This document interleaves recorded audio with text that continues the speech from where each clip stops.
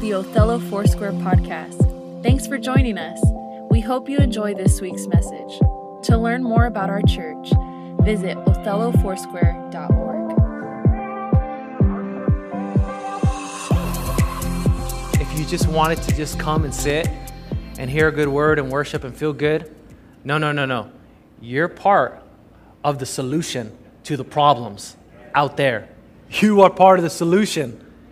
But hey, God, and you may be saying, well, you don't know me, you don't know the things that disqualify me. No. He's qualified each and every one of us. And He's put in your body, what He's created you with is enough. It is enough. And you can't believe the lies of the enemy. So, I don't know, I guess that was a rant. But guess what? Jesus wants to use you. Amen. Jesus wants to use you. And when we talk about all these things that are happening, they're great. They really are for the building.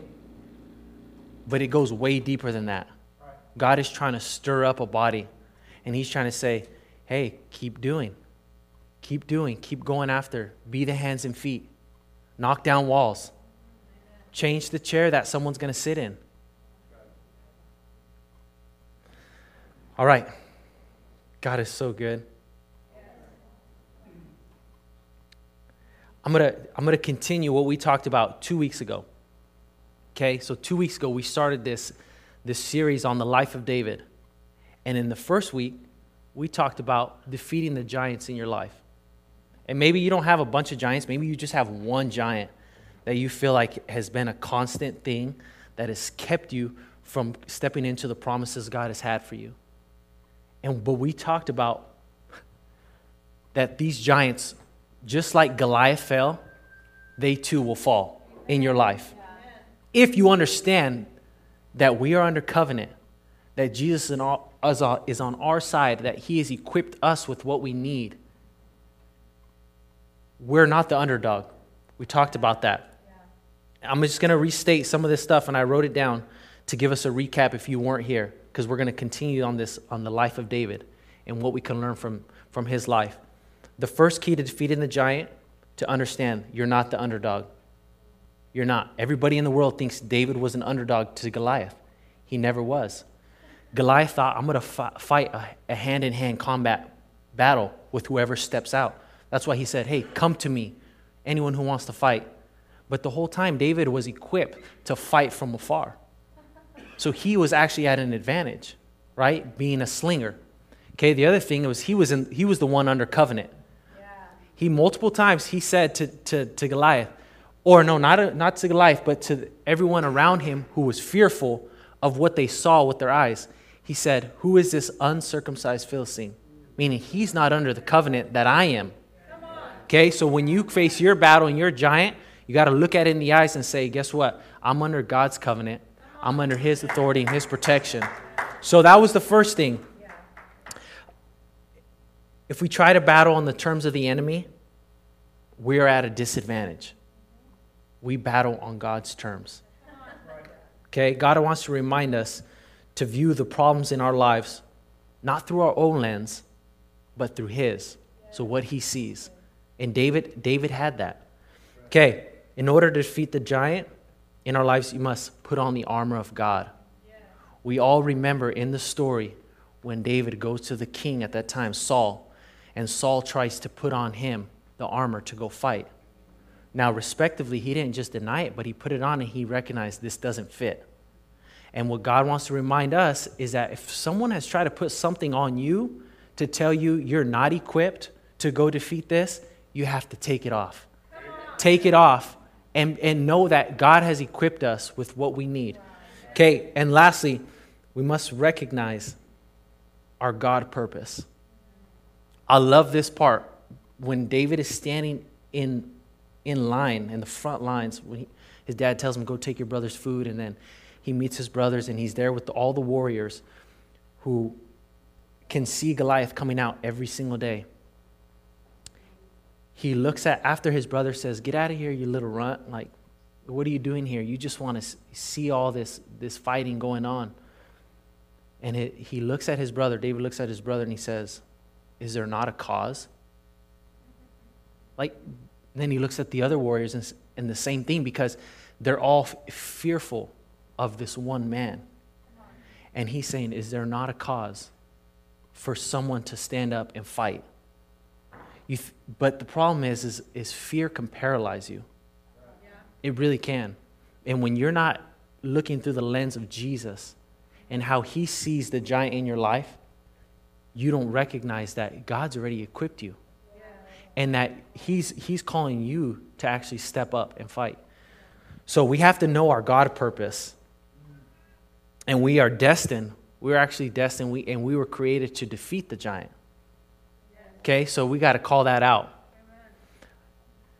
Okay, so this week, it's one thing to face a giant we can see, right? It's another thing to be facing a giant, the giant that lies between our ears, the voices in our head, the lies of the enemy. And I'm talking about the giant of discouragement, the giant of disappointment.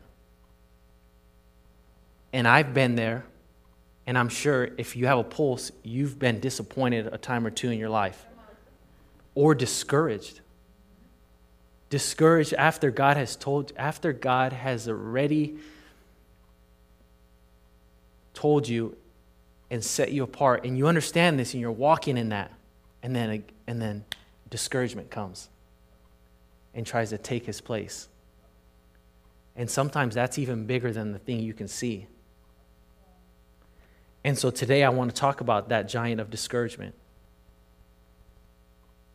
Discouragement, it comes from the root word courage. It's the opposite, because the prefix dis means the opposite of. So discouragement is the opposite of courage. Get that. We have to get that in our head. When we get discouraged, oftentimes what happens in our lives is we lose the motive to continue pressing forward. So if the enemy can get you discouraged, he can stop you from continuing to move forward, which is what he's tried to do over and over in the history. We read the Bible, men and women who did great things, at one point in their lives, they faced discouragement.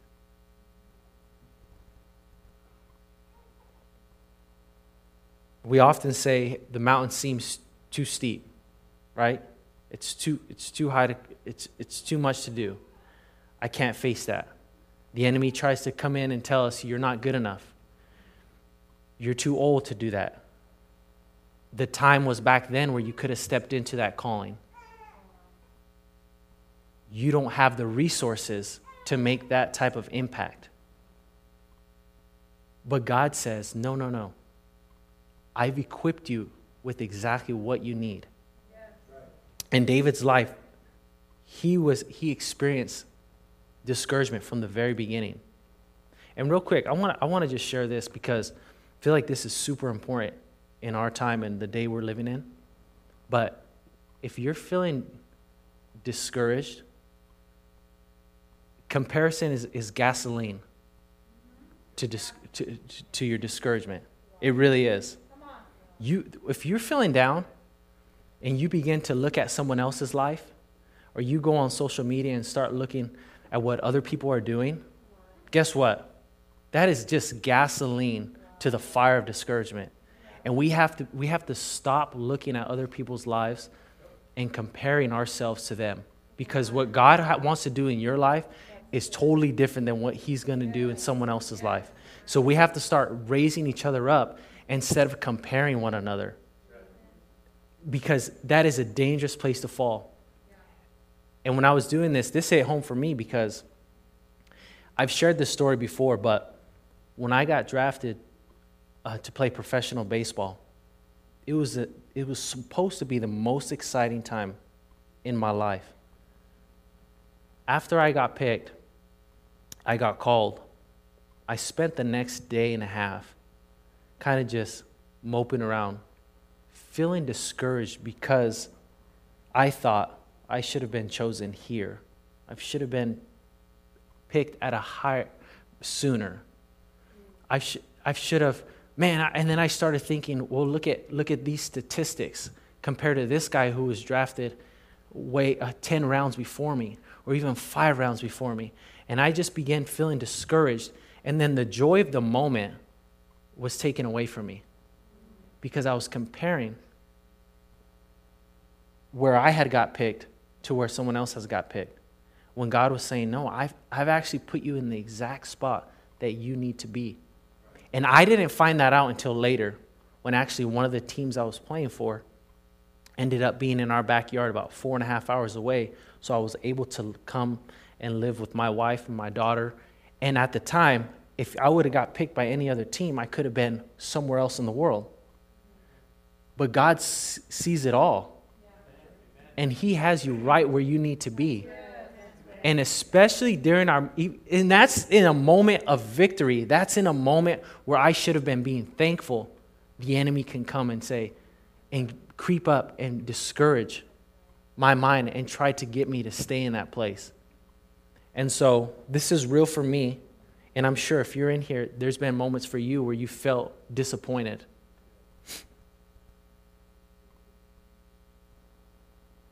First Samuel 16. Let's go there if you have your Bible, because this is where we begin to see this unfold in the life of David. I'm going to be reading from verse 4 to verse 13. This is before David ever goes into battle. Okay? 1 Samuel chapter 16, verse 4 through 13. It says, Samuel did what the Lord commanded and came to Bethlehem. Samuel was a prophet. Okay, the prophets at that time, the Lord spoke to the prophet to go and he was going to go anoint the next king of Israel. The elders of the city came to meet him trembling and said, "Do you come peaceably?" And he said, "Peaceably, I have come to sacrifice to the Lord. Consecrate yourselves and come with me to the sacrifice." And he consecrated Jesse and his sons and invited them to the sacrifice. The prophet comes in. He's saying, "Hey, I've come." The people of the city meet him. "Hey, have you come in peace?" He says, "Yes, I've come. I want to have dinner with you guys." Okay? So he tells Jesse, who lived in that city, "Hey, get all your sons. We're going to have dinner." So when they came in, and Samuel, he had come to anoint the next king. Remember that. When they came, he looked on Eliab and thought, "Surely the Lord's anointed is before him." But the Lord said to Samuel, "Do not look on his appearance or on the height of his stature, because I have rejected him. For the Lord sees not as man sees. Man looks on the outward appearance, but the Lord looks on the heart." Then Jesse called Abinadab and made him pass before Samuel. And he said, "Neither has the Lord chosen this one." Then Jesse made Shammah pass by, and he said, "Neither has the Lord chosen this one." And Jesse made 7 of his sons pass before Samuel. And Samuel said to Jesse, "The Lord has not chosen these." Then Samuel said to Jesse, so are you following me? Yeah. This dad, calling all his sons, they're at the dinner. Samuel, going to anoint the next king. He's saying, because the Lord has sent him there. He said, one of Jesse's sons. So the father, Jesse, lines up all his sons, and he goes down the list. Surely, before he even comes, this guy's tall, looks big. He's going to be a king. He goes over him. Nope. The Lord doesn't look at the outward appearance. He sees the heart. That's what the scripture says. Then he goes down the line, and he begins to look at every single one of these guys, and he says, "He's not here. What's the matter?" He's confused. What, Lord, what'd you send me here for, right? So let's keep reading. Then Samuel said to Jesse, "Are all your sons here?" And he said, "There remains yet the youngest, but behold, he is keeping the sheep." And Samuel said to Jesse, "Send and get him, for we will not sit down till he comes here." And he sent and brought him in. Now he was ruddy and had beautiful eyes and was handsome. And the Lord said, "Arise, anoint him, for this is he." Then Samuel took the horn of oil and anointed him in the midst of his brothers. And the Spirit of the Lord rushed upon David from that day forward. Okay, if you think your situation discouraging, check out this. This is the first moment that David's situation was very discouraging. You have a prophet. When everyone, all the families invited to the dinner, but one. He's out there and his father says, well, I do have one more, but he's tending the sheep. He wasn't invited to the dinner. God invites you to the party, though. Okay? He's inviting you to the party right now.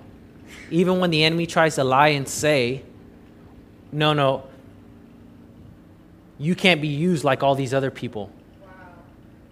You're just a good old shepherd boy. You're just a person who works here. You're not as talented. God's saying, I'm calling for you to come. Do we see this? It's like God's inviting us to the party. So if you feel like you're overlooked, let me tell you, God knows exactly where you are today. He sees you, and he's calling you. And he says, let's come and eat so I can anoint you for what I've called you to do. There is a cause. God has you in this season for a reason. You may feel like you're out on the hillside when God, the whole time, he's preparing you to come fight a battle that no one else will.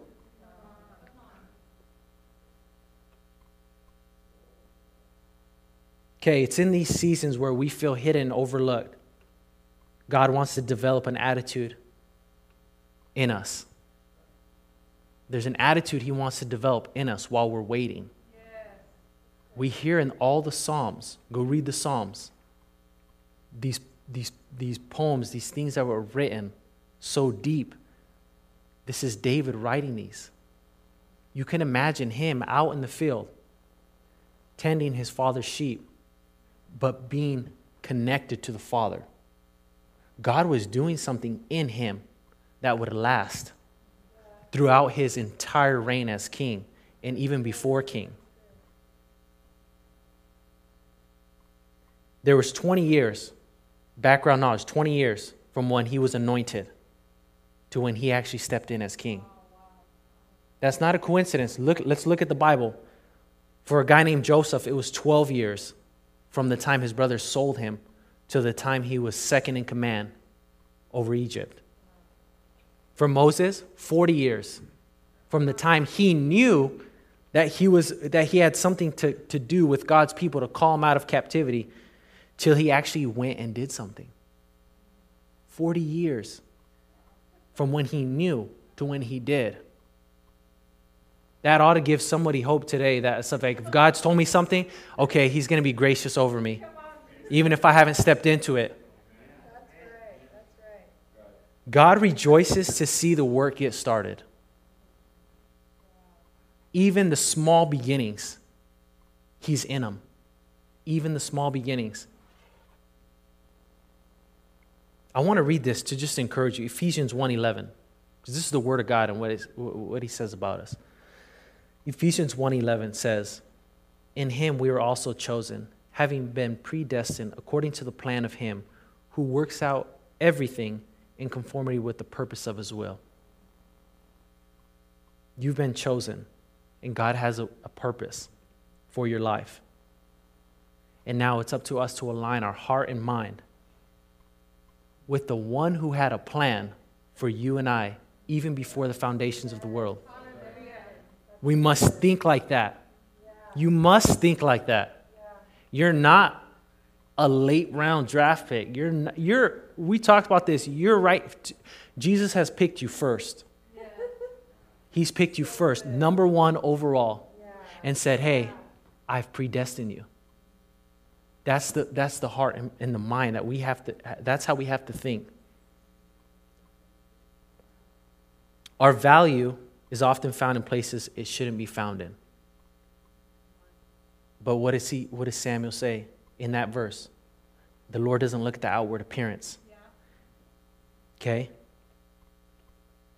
Here's a few things I wrote down as things we often try to find our value in. Number one, I am what I do. I'm only valuable if what I do matters to those around me. David was a shepherd on the backside of a hill. Number two, I am what people say about me. Right? My reputation or what they view me as. David's closest, the people closest to him who should have been lifting him up and encouraging him were the ones that telling him, hey, get out of here. You don't know nothing. His father didn't invite him to the dinner with the prophet who was coming to town to eat and celebrate and feast. Don't pay attention to what people are saying about you. Understand that God has predestined you, that He's called you for a purpose, for such a time as this. And if you're in here listening, He's called you. And number three, I am what I have or what I look like. These are things people put their value in. I am what I have or what I look like. That was a combo. We could have spent time on both of those. But how many of you know that in today's society, sometimes we put a lot of value on our appearance. The kingdom works in the opposite, though. God doesn't, He looks internally into the heart of a man. And if you're in here, if we can humble ourselves before Jesus, if we can say, Lord, I come humbly to you, use me. If you can use anything, Lord, you can use me. I humble myself before you. Okay, so his situation was very discouraging from the very beginning, with his father not inviting him, with things, he was at a disadvantage, but God reminded him, hey, I actually have a plan for you. Come, I'm going to anoint you. And number two, because it's not always just your situation, sometimes it's the people around you are discouraging. And I want to talk about this in this situation. So now we're kind of going through 1 Samuel. We get into the later part of the book, and we see, I want to read this time. We're going to pick up. David has now killed the giant, okay? And people are praising him, shouting his name, saying, look at this guy. He kills, Saul kills thousands, David kills 10,000s. And Saul, who is actually, if you read in this part where we're going to pick up, is now his not only the guy who David would play an instrument to help soothe him when he was feeling anxious, but now he's married his daughter. So this is his son-in-law. And Saul wants to kill him because he's jealous.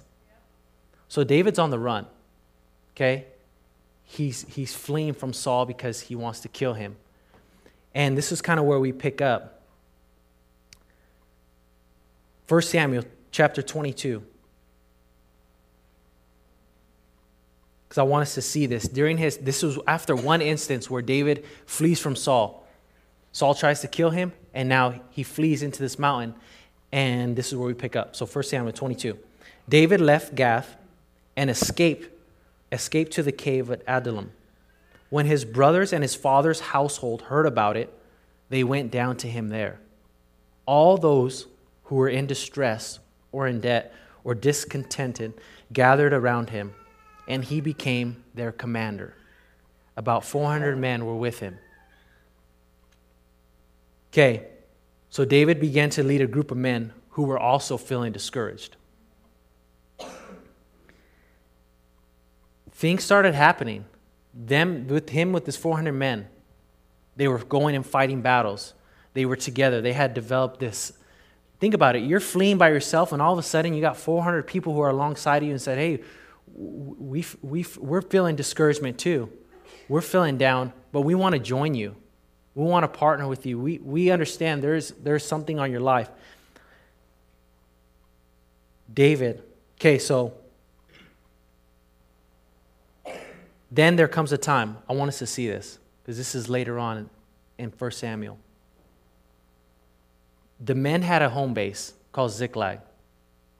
There was a place that all these 400 men, soon they gathered their families, their children, and they had a home base where they would come back to after battles.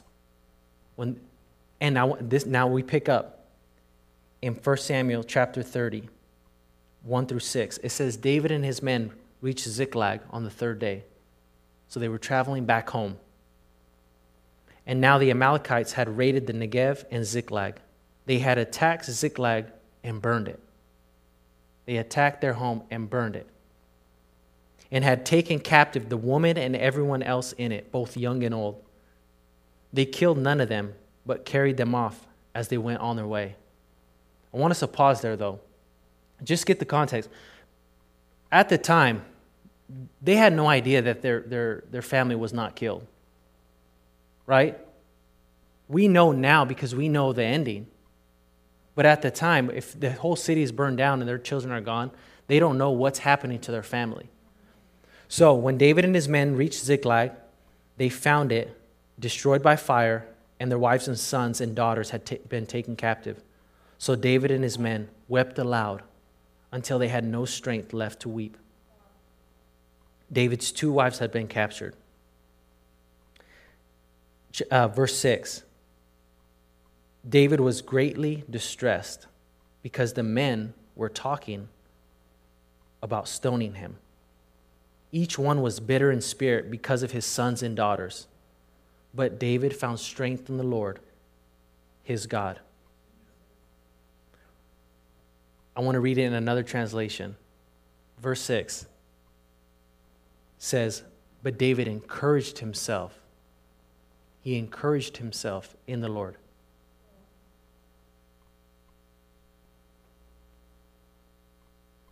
Think about that moment.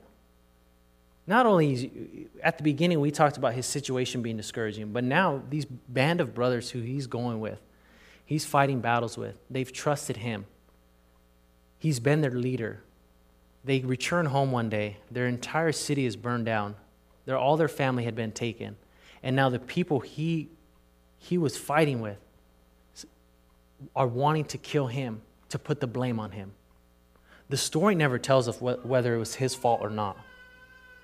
Okay, but that doesn't matter, because we see what David's response was to this discouragement, to this disappointment, when there was a bunch of people who wanted to kill him and stone him. And these were people he had gone to war with. He was walking hand in hand with. Their families knew each other. He says he encouraged himself in the Lord. And then I encourage you, go read that. Because this will tell you what we need to do when disappointment hits, when we feel discouraged. But the discouragement, in the Greek, it means to lose heart, to be disheartened.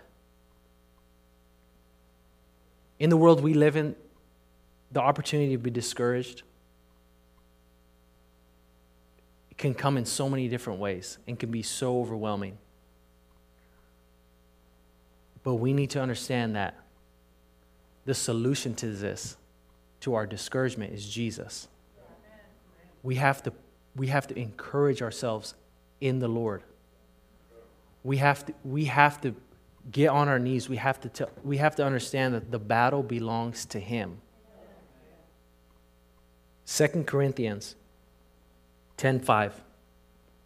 When we feel like the enemy tries to creep in between our ears and tell us something that is not from God, 2 Corinthians 10 verse 5 says, we demolish arguments and every pretension that sets itself up against the knowledge of God, and we take captive every thought to make it obedient to Christ. These thoughts in between our ears, whatever the enemy's trying to tell you, demolish it. Means get rid of it. Cast it down. Don't just, hey, get away from me. Don't come back. Destroy it. Okay? And because we take captive every thought to make it obedient to Christ. If thoughts or negative people are coming at you, trying to tear you down, they're not building you up. So we reject those negative thoughts and the things, and we get away from that. Some of us,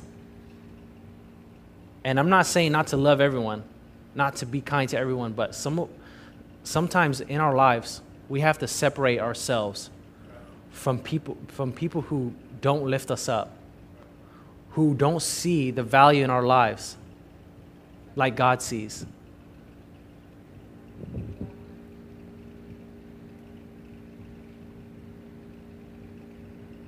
When discouragement comes, quitting is not an option for you.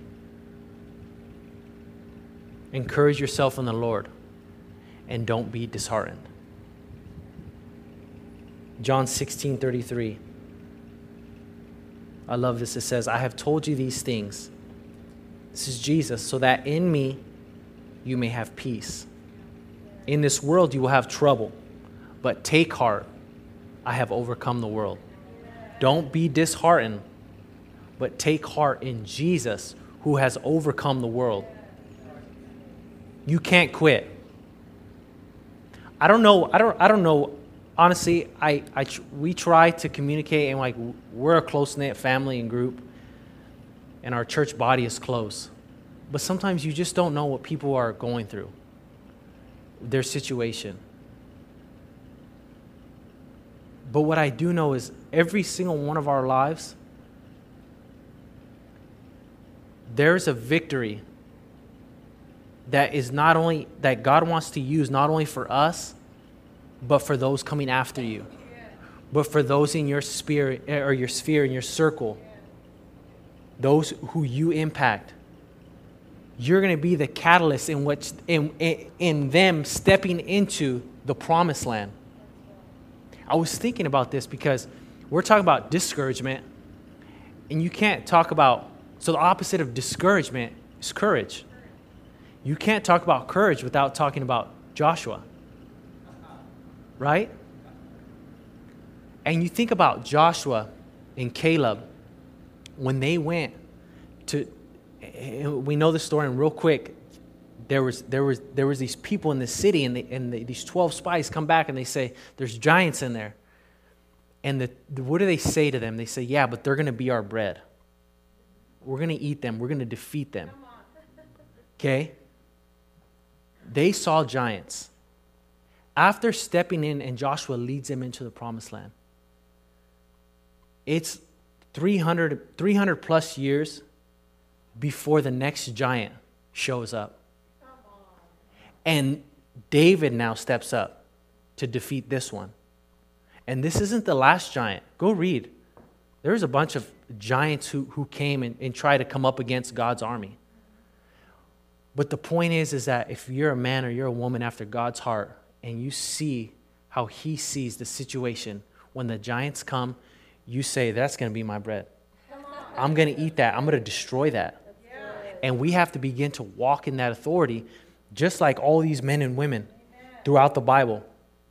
I'm going to read. I'm just going to go down the road. Let me see. Because I got some scripture right here that's going to encourage you, because this is what God, he said, he commands his people to take courage. He doesn't say, hey, you maybe should have a little courage because you're going to need it. No. He said, I command you, take courage. And Psalms 27, 13-14 says, I remain confident of this. I will see the goodness of the Lord in the land of the living. Wait for the Lord. Be strong and take heart and wait for the Lord. If they're up there, you want to say them, just begin to prophesy this over your life. Psalms 31, 23-24. Love the Lord, all his faithful people. The Lord preserves those who are true to him, but the proud he pays back in full. Be strong and take heart, all who hope in the Lord. 2 Chronicles 32, 7-8. Be strong and courageous. Do not be afraid or discouraged because of the king Assyria and the vast army with him. For there is greater power with us than with him. With him is only the arm of flesh, but with us is the Lord our God, to help us and to fight our battles. And the people gained confidence from what Hezekiah, the king of Judah, said. Okay, let's stop on that one, because like we said, there's people who you have influence over. who are looking to you as an authoritative figure in their life. And that could be even in your job. That can be at home. That can be within your friend circle. You're just the guy people look to. What are we going to do? When people look at you, are you going to be strong and courageous because you know that God has appointed you for such a time as this? We have to take courage and fight. And if you want to look at these other ones, Deuteronomy 31, 6 through 8. I'm not going to read that one. So good, though. Be strong and courageous. Do not be afraid or terrified because of them. For the Lord your God goes with you. He will never leave you nor forsake you. Then Moses summoned Joshua and said to him, in the presence of all of Israel, be strong and courageous, for you must go with this people in the land of the Lord swore to their ancestors to give them, and you must divide it among them as their inheritance. For the Lord himself goes before you and will be with you. He will never leave you nor forsake you. Do not be afraid. Do not be discouraged. What was Moses telling him even here?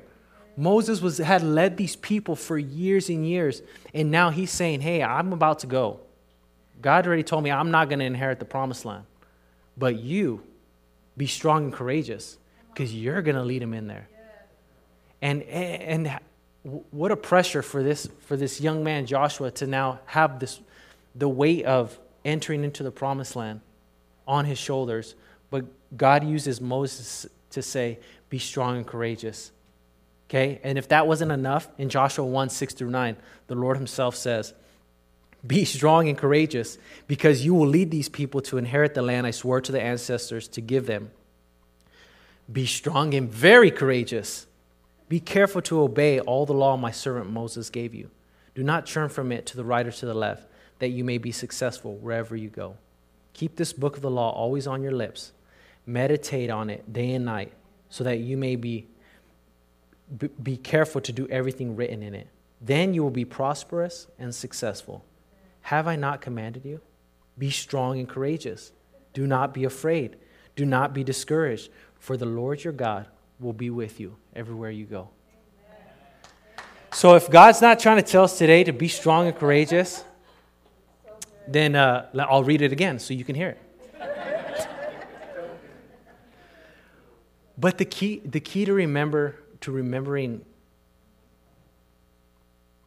to overcoming discouragement is remembering God's promises and his steadfast love and care for us. Joshua had to go. He had to go. David had to go.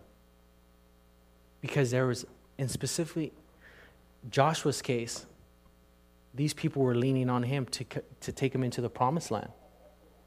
In David's case, and what we just talked about in Ziklag, their families had been taken. Okay? And I want to just say this. God has called some of us to be bold, to stand up, and right now he's saying you need to encourage yourself in the Lord so that you have the courage to run after your family. Your family. We all know God wants to save those who are in our lives. Specifically, there's people there. David and his men had lost their children, their wives. And if he did not get up from weeping and encourage himself in the Lord, they may have never went out to find them. And the Word of God says they recovered all that was lost. They recovered all that was lost. Not some, all. And God wants to some of us here in this place, he wants to recover all that was lost for time that you think that was lost. And that's the power within it when we give it over to him and we turn it over to Jesus. So, I'm going to close right here. I'm just going to kind of wrap it up because we're going to keep talking about the life of David. But if you ever feel discouraged, no, that's a warning light that that your eyes are beginning to drift away from the purpose and calling that God has.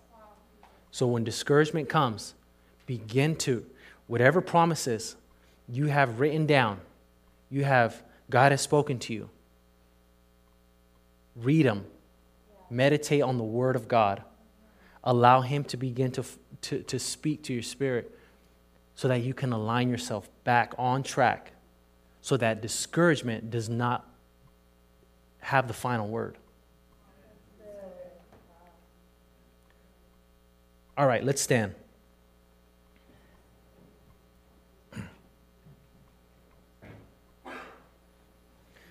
This is the last. I'm just gonna keep going with the Lord I put on my heart to share, because I feel like we can't take our foot off the gas pedal. The world needs believers to stand up, to fight. We need to understand there is a cause. When I think that I'm just not going to go out and fight, I'm just not going to respond to what God is telling me to do, it doesn't just affect me. It does not just affect me. We have to understand there's too much at stake not to stand up and be courageous. The Lord is telling us, like He told Joshua multiple times, be strong and courageous. He used Moses to tell him. And then He said, again, be very strong and courageous. Stand up, because I have a plan for you. I need you to come through with this. I need you to stand up. I need you to know there's a cause. The Lord wants to encourage us today. It's time to go. And I know Kenzie always tells me, hey, you start preaching, you start saying, like, using all these fighting and battle, and like, you get all, but that's how I feel like He wants His army to stand up. And the gifts He's given each and every one of us, He's saying it's time to activate it. It's time to go. It's time to step into the promises God has for you. And if you're in here and you're saying, I just need a little help, I just need a little push, just like those 400 men were relying on David, guess what? We all face discouragement. But something David learned in the hillside was, I have a God Almighty who's by my side, who strengthens me, and who is my source of strength. And so there's people who want to walk alongside you and say, let's go. Let's go. We've all been there. We've all been in discontent, disheartened. But let's take courage. Let's encourage ourselves in the Lord.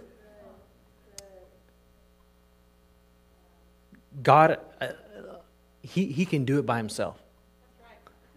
But He seldom does. He loves to use people like you and me to enter us into the promised land. I don't know what your promised land is. I don't know what God has promised you. I don't know what giant you've been facing. But discouragement has to bow at the name of Jesus. Has to flee. Has to go. Disappointment has to go. So if you have something you're feeling just, man, this is heavy on my heart, I feel discouraged, I feel disappointed with this circumstance in my life, I just need a fresh wind, a holy anointing. So come, Lord, we want to pray with you. There's people up here who want to pray with you. And I just encourage you, open up the Word. Just like we read today, the Word of God reveals His purpose and plan for your life. And His Word is true. He is the way, the truth, and the life. So let me just pray for us, and then we're gonna go out and be strong and courageous. Amen? Amen. All right. Thank you, Jesus, for this wonderful time that you've allowed us to come and meet together as brothers and sisters in Christ. And God, I just pray that today that you would begin to strengthen us, strengthen our hearts and minds, that we would take courage, that we would stay steadfast, that we would know that you are our source of strength. And God, when discouragement comes and tries to creep into our lives, we would come back with the Word of God and say that has no authority over us.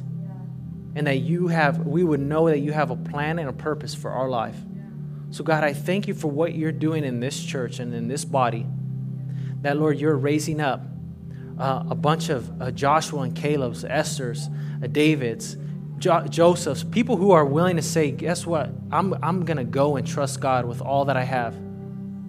So I thank you, Lord, for bringing peace into the lives of everyone here.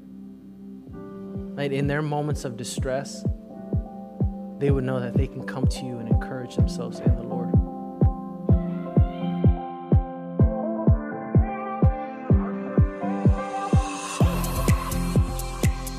We hope you enjoyed this week's message. Make sure to subscribe wherever you listen to podcasts. If you'd like to partner with OFC, you can give on our website, othellofoursquare.org. Have a blessed day. We'll see you next time.